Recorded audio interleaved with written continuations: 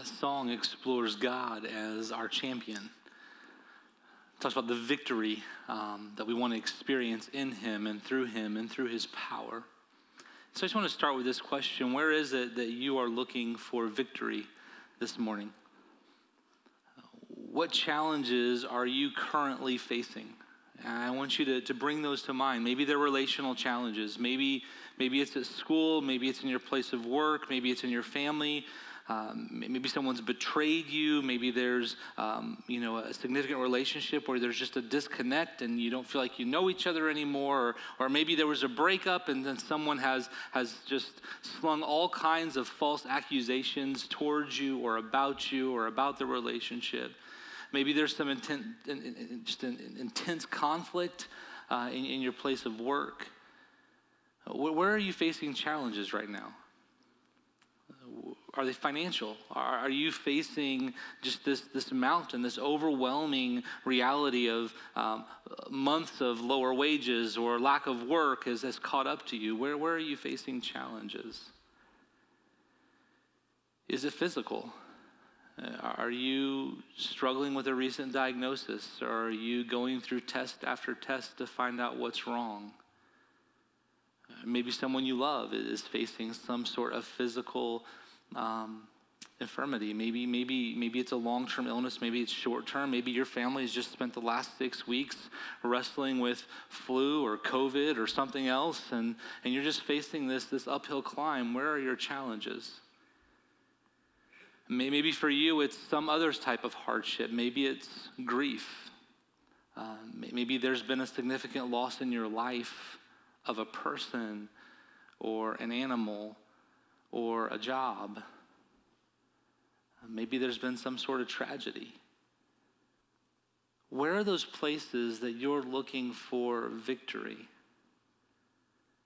And the tendency is that sometimes we think of our challenges and sometimes we'll think that, well, ours are so small compared to others that we know. And I'd encourage you in this moment not to think of any challenge too small, but where are you facing something that just seems to you impossible or insurmountable? There's just this thing that you're struggling to know, how will I ever get beyond this? And I want you to hold that.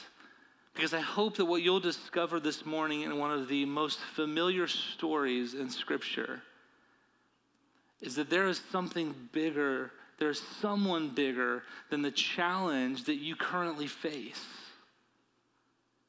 One of the most familiar stories in Scripture world over is the story of David and Goliath. It's a story that's known. It's in 1 Samuel 17, by the way. It's a story that's known even by people, at least parts of it, who would never confess to be a follower of Jesus or a disciple of Jesus or someone who trusts in God.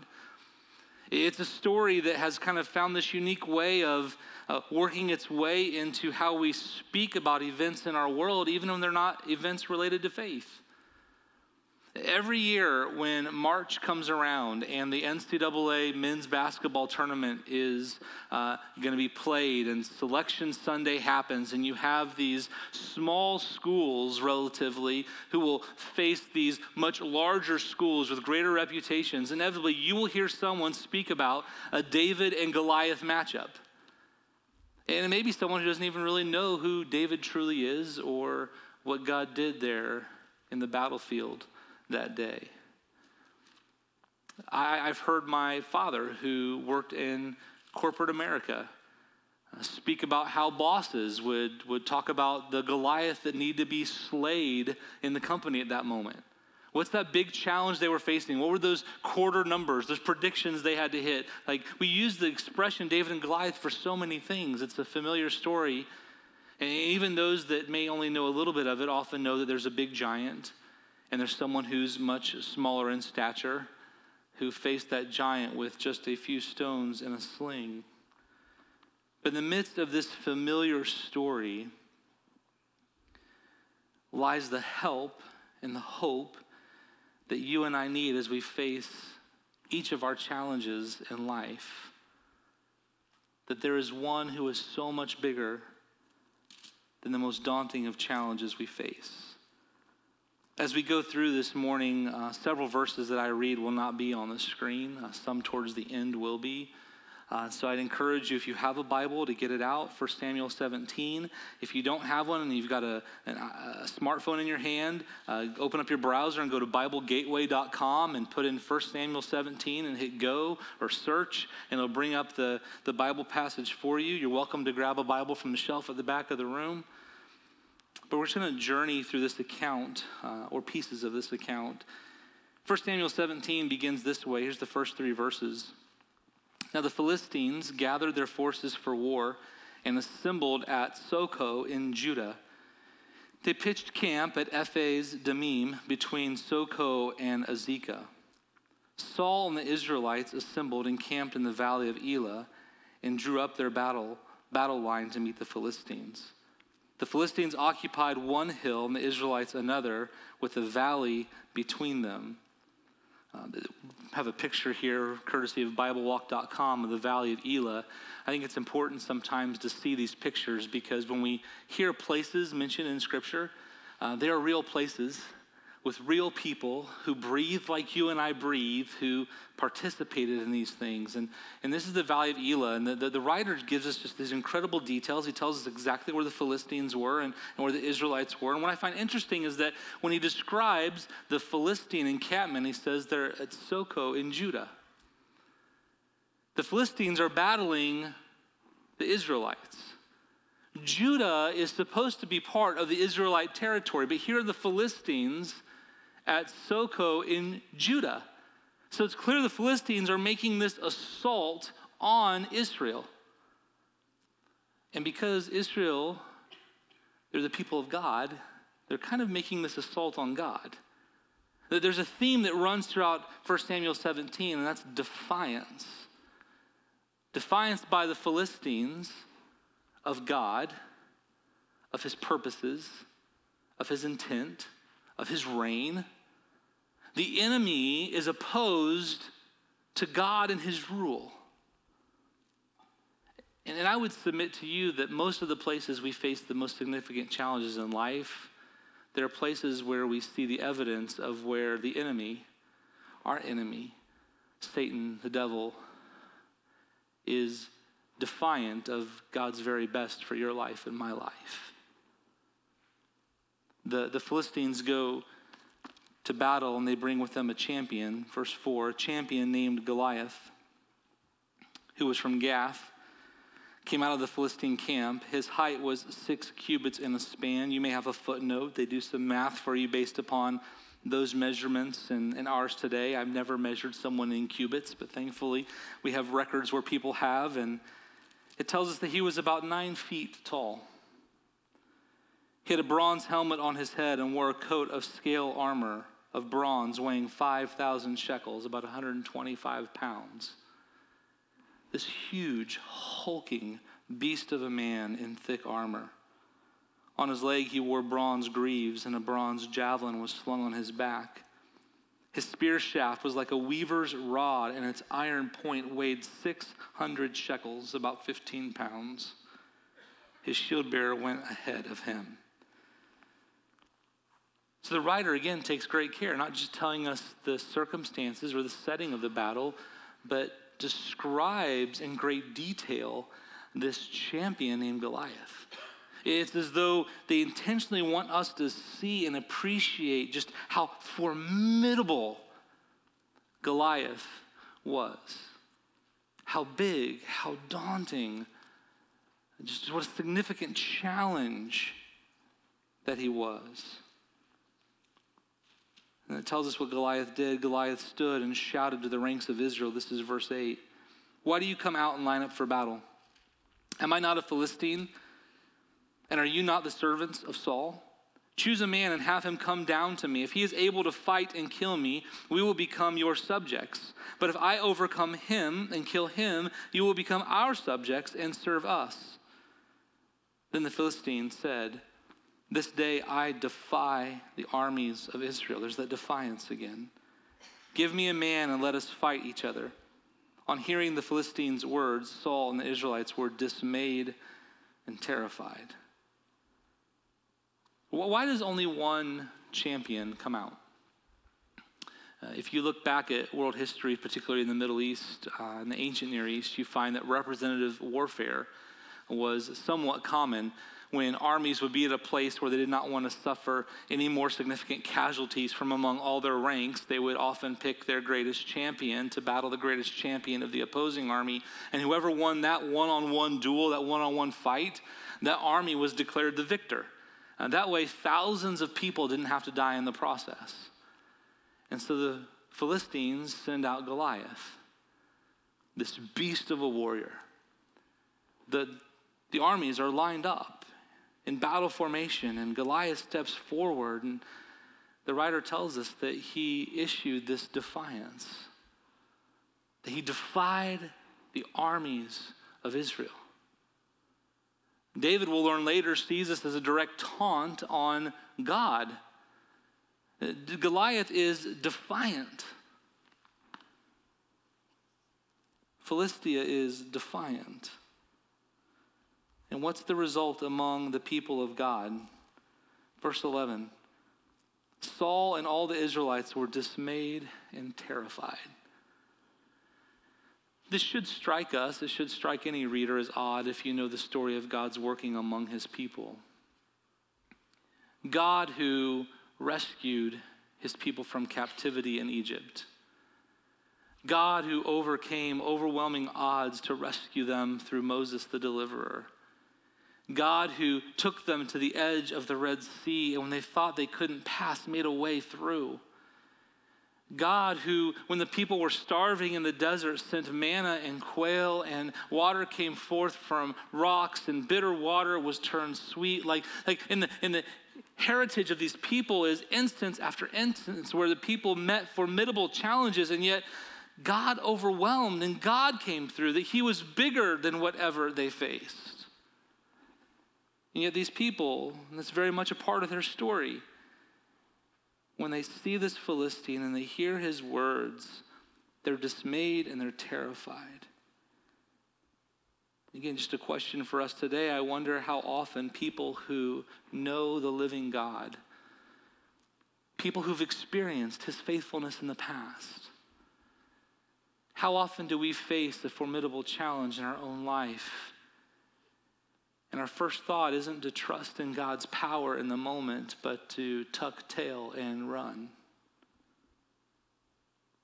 The story changes to David, and we get reintroduced to him.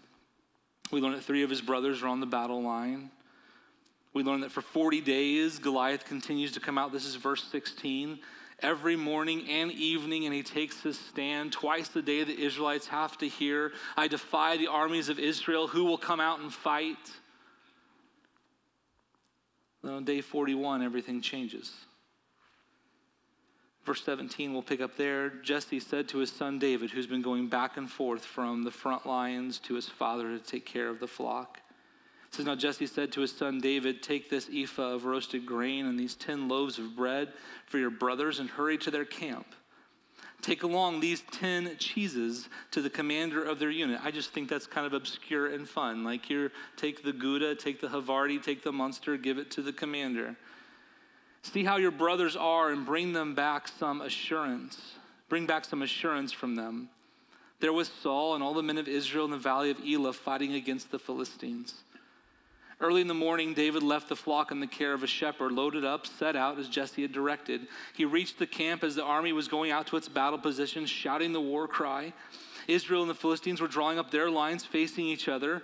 David left his things with the keeper of supplies, ran to the battle lines, and asked his brothers how they were. So as David shows up, he sets down all the supplies, he sets down the 10 cheeses, and he rushes to the battle line where his brothers are, where the rest of Israel is. Just at the moment that Goliath is going to come out on that 41st day. As he was talking with them, Goliath, the Philistine champion from Gath, stepped out from his lines and shouted his usual defiance, and David heard it. Whenever the Israelites saw the man, they all fled from him in great fear. So David gets a firsthand account. He gets to see this with his own eyes. He shows up the battle lines. The giant comes out. Come, challenge me. No, you're a bunch of weaklings. And David watches as men and women who have a history of a God who is faithful and does incredible things in the face of overwhelming circumstances turn and run in fear. David is so overwhelmed by this scene that he wants to know what will happen to the man who actually takes Goliath up on this challenge. We see those words in verse 26. What will be done for the man who kills this Philistine and removes this disgrace from Israel? Who is this uncircumcised Philistine that he should defy the armies of the living God? See, David sees this threat for what it is. It's a threat against God and his rule and his reign. It's not just about the army of the day. It's about so much more. Who will challenge the man? Word travels fast that David has some interest, and so Saul summons him. We'll pick up in verse 32. So David said to Saul, "Let no one lose heart on account of this Philistine. Your servant will go and fight him." Saul replied, "You're not able to go out against this Philistine and fight him. You're only a young man, and he has been a warrior from his youth." But David said to Saul, "Your servant has been keeping his father's sheep. When a lion or a bear came and carried off a sheep from the flock, I went after it, struck it, and rescued the sheep from its mouth. When it turned on me, I seized it by its hair, struck it, and killed it. Your servant has killed both the lion and the bear. This uncircumcised Philistine will be like one of them, because he has defied the armies of the living God." And listen to David's statement of incredible faith and trust in verse 37. "The Lord who rescued me from the paw of the lion and the paw of the bear will rescue me from the hand of this Philistine." The emphasis in verse 37 is on the Lord. There's one who David trusts in that is so much bigger and so much greater than the giant that lies in front of him. The Lord who rescued me from the paw of the lion. The Lord who rescued me from the paw of the bear. The Lord will rescue me from the hand of this Philistine. Saul sees the courage and he says, "Hey, David, guess what? Take your chance. But before you do that, let's get you dressed up in my armor." So he takes him and he tries to put Saul's armor on David. You may know the story. It doesn't work. It's too big. It doesn't seem to fit. So David goes back to what he knows. David goes back to a sling and some stones. One of the things we have to be careful here to understand is that David is not picking up a childhood slingshot that he would shoot pop bottles off the fence with. There's evidence in other places in Scripture that being a stone thrower with a sling was, a powerful position in the military. It was a skilled position like an archer or a sword bearer. David is trained. David knows how to use a sling. Chances are he's caught other animals, he's killed other animals, he's fended off other wild things with the stone and sling before. But he grabs what's familiar and he comes out to face the giant. The giant taunts him, Goliath taunts him as he has the Israelites every day. And look at David's response in verse 45. David said to the Philistine, "You come against me with sword and spear and javelin, but I come against you in the name of the Lord Almighty, the God of the armies of Israel, whom you have defied. This day the Lord will deliver you into my hands, and I'll strike you down and cut off your head. This very day I will give the carcasses of the Philistine army to the birds and the wild animals, and the whole world will know that there is a God in Israel. And all those gathered here will know that it is not by sword or spear that the Lord saves. For the battle is the Lord's, and he will give all of you into our hands." As David faces this formidable challenge, look who his focus is on. It's not on the sling. It's not on the stones. It's not on his skill. The focus is clearly on God. Look in verses 45, 46, and 47, how often he speaks about the Lord to Goliath. "But I come against you in the name of the Lord Almighty." We've talked about this before. The name speaks to the reputation. It speaks to the character of someone. David says, "I come before you with all the reputation and all the character and all who my God is." That's who his eyes are on. The God of the armies of Israel.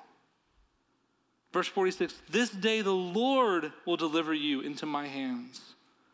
At the end of verse 46, the whole world will know that there is a God in Israel. Verse 47, more references to the Lord. They will know that it's not by sword or spirit the Lord saves, for the battle is the Lord's. He will give all of you into our hands. David is focused on God. Now let's go back to our first question. What are the challenges that you face right now? What are those challenges that for you in this moment seem impossible? Again, maybe it's a relational struggle, maybe it's financial, maybe it's some sort of other hardship, suffering, maybe there's grief, maybe there's a tragedy. What is that challenge for you? What are those challenges for you? What is your response in the face of those challenges? Is your initial response in the face of that challenge to say, no, this is just too much. I'm going to go run. I'm going to go hide, throw the blanket over my head, not deal with it? Is your first response to worry? I'll tell you, sometimes when I face significant challenges, I'm ashamed because my first response is not to go to the Lord in prayer and to talk about it and to lay it at his feet. But I get all worked up over what might go wrong, what could go wrong. I am a perfect Gen Xer. I am skeptical in so many ways. And if you're a Gen Xer, if you're 40 to 55 years old, you're probably pretty skeptical too. It's just kind of a character trait of our generation. And we can blame it on all the boomers if we want, but we won't do that. Because it's not true. What is true is that I'm pretty skeptical sometimes.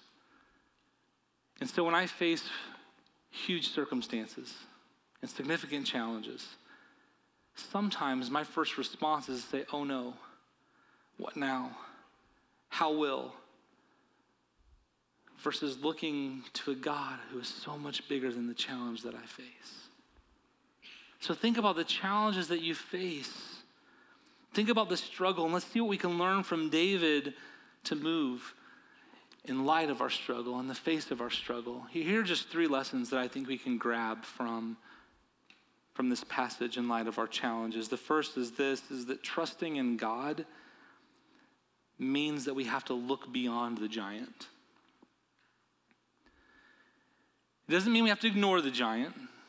It doesn't mean we have to ignore the problem and the challenge, but it means we have to find a way to intentionally look past the problem. So often we only see the problem.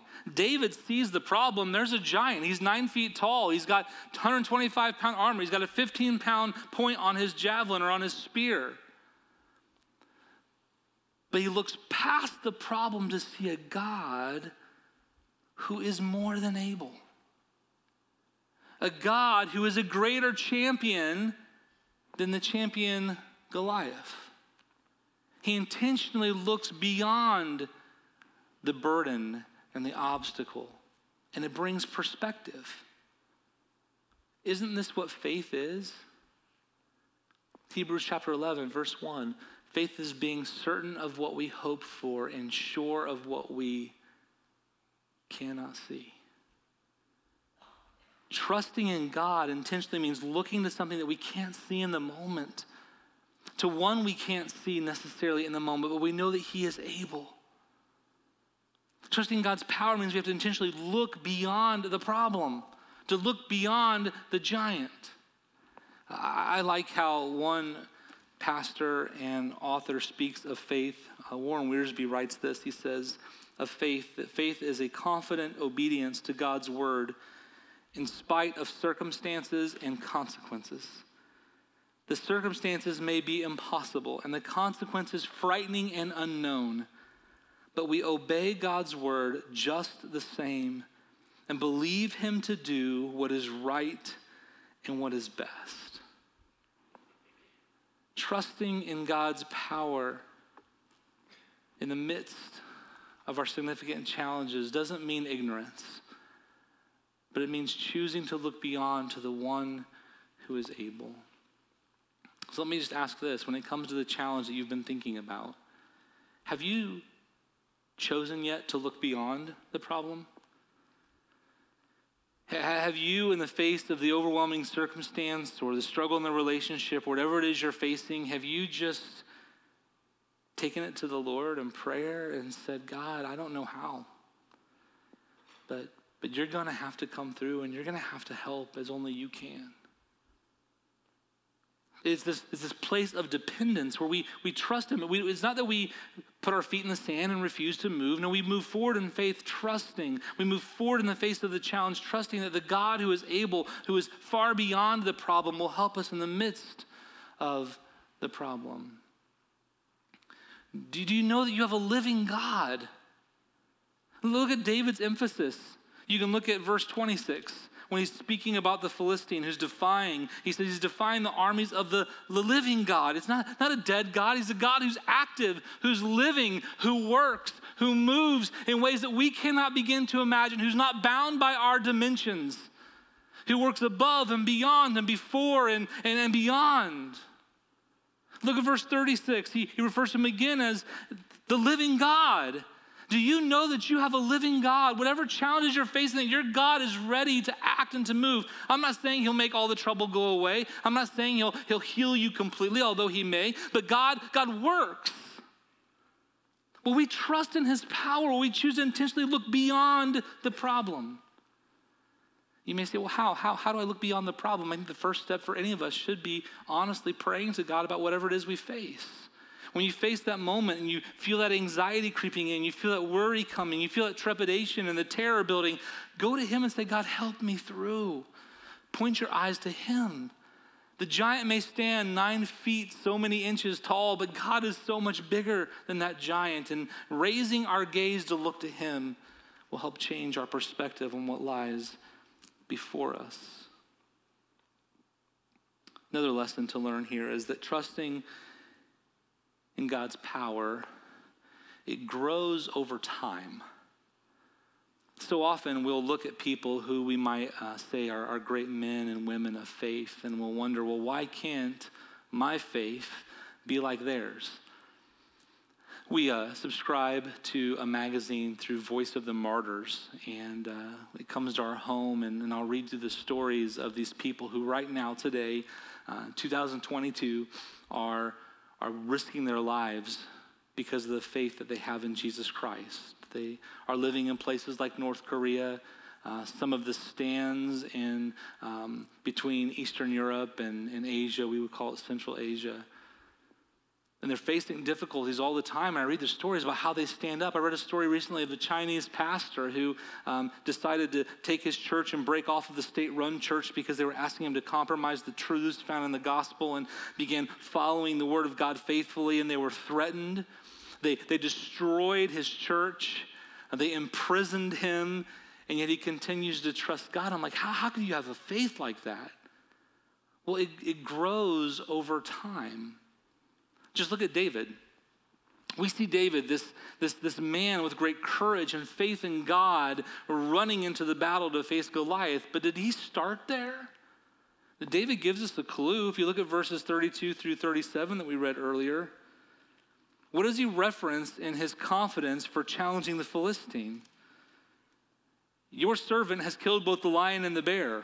This uncircumcised Philistine will be like one of them because he has defied the armies of the living God. The Lord who rescued me from the paw of the lion, the Lord who rescued me from the paw of the bear, that's the same God who will rescue me from the Philistine. See, David learned something. David, in those nights out in the wilderness with the flock, watching over his father's sheep, I'm guessing at one point in time, David was scared when he heard the growl or the roar in the distance, and he knew that the sheep were threatened. But as he trusts God in those moments and he steps out to defend his family's livelihood, and God helps him and enables him, that builds his faith, that builds his trust for the next encounter. And so when the bear comes, he's able to lean in and to fight. And it's a faith that leads him in this moment to go and to challenge the giant. My faith grows over time. You may be facing something insurmountable right now. In your eyes, there may be a significant challenge that you're standing up against.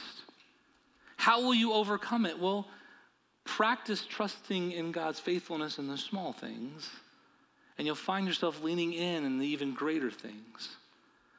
A couple weeks ago, Audrey brought her phone to me and said, hey, look at this. And she showed me a Facebook post by friends of ours from a previous place of ministry. The Facebook post detailed how one of the young men in this family, the same age as one of my sons, had just recently been diagnosed with an aggressive form of cancer in his abdomen. Here's a young man who, vibrant athlete, incredible physical shape, one day is thinking about what happens in college in the coming months. The next day is wondering if he'll live to see the end of his senior year.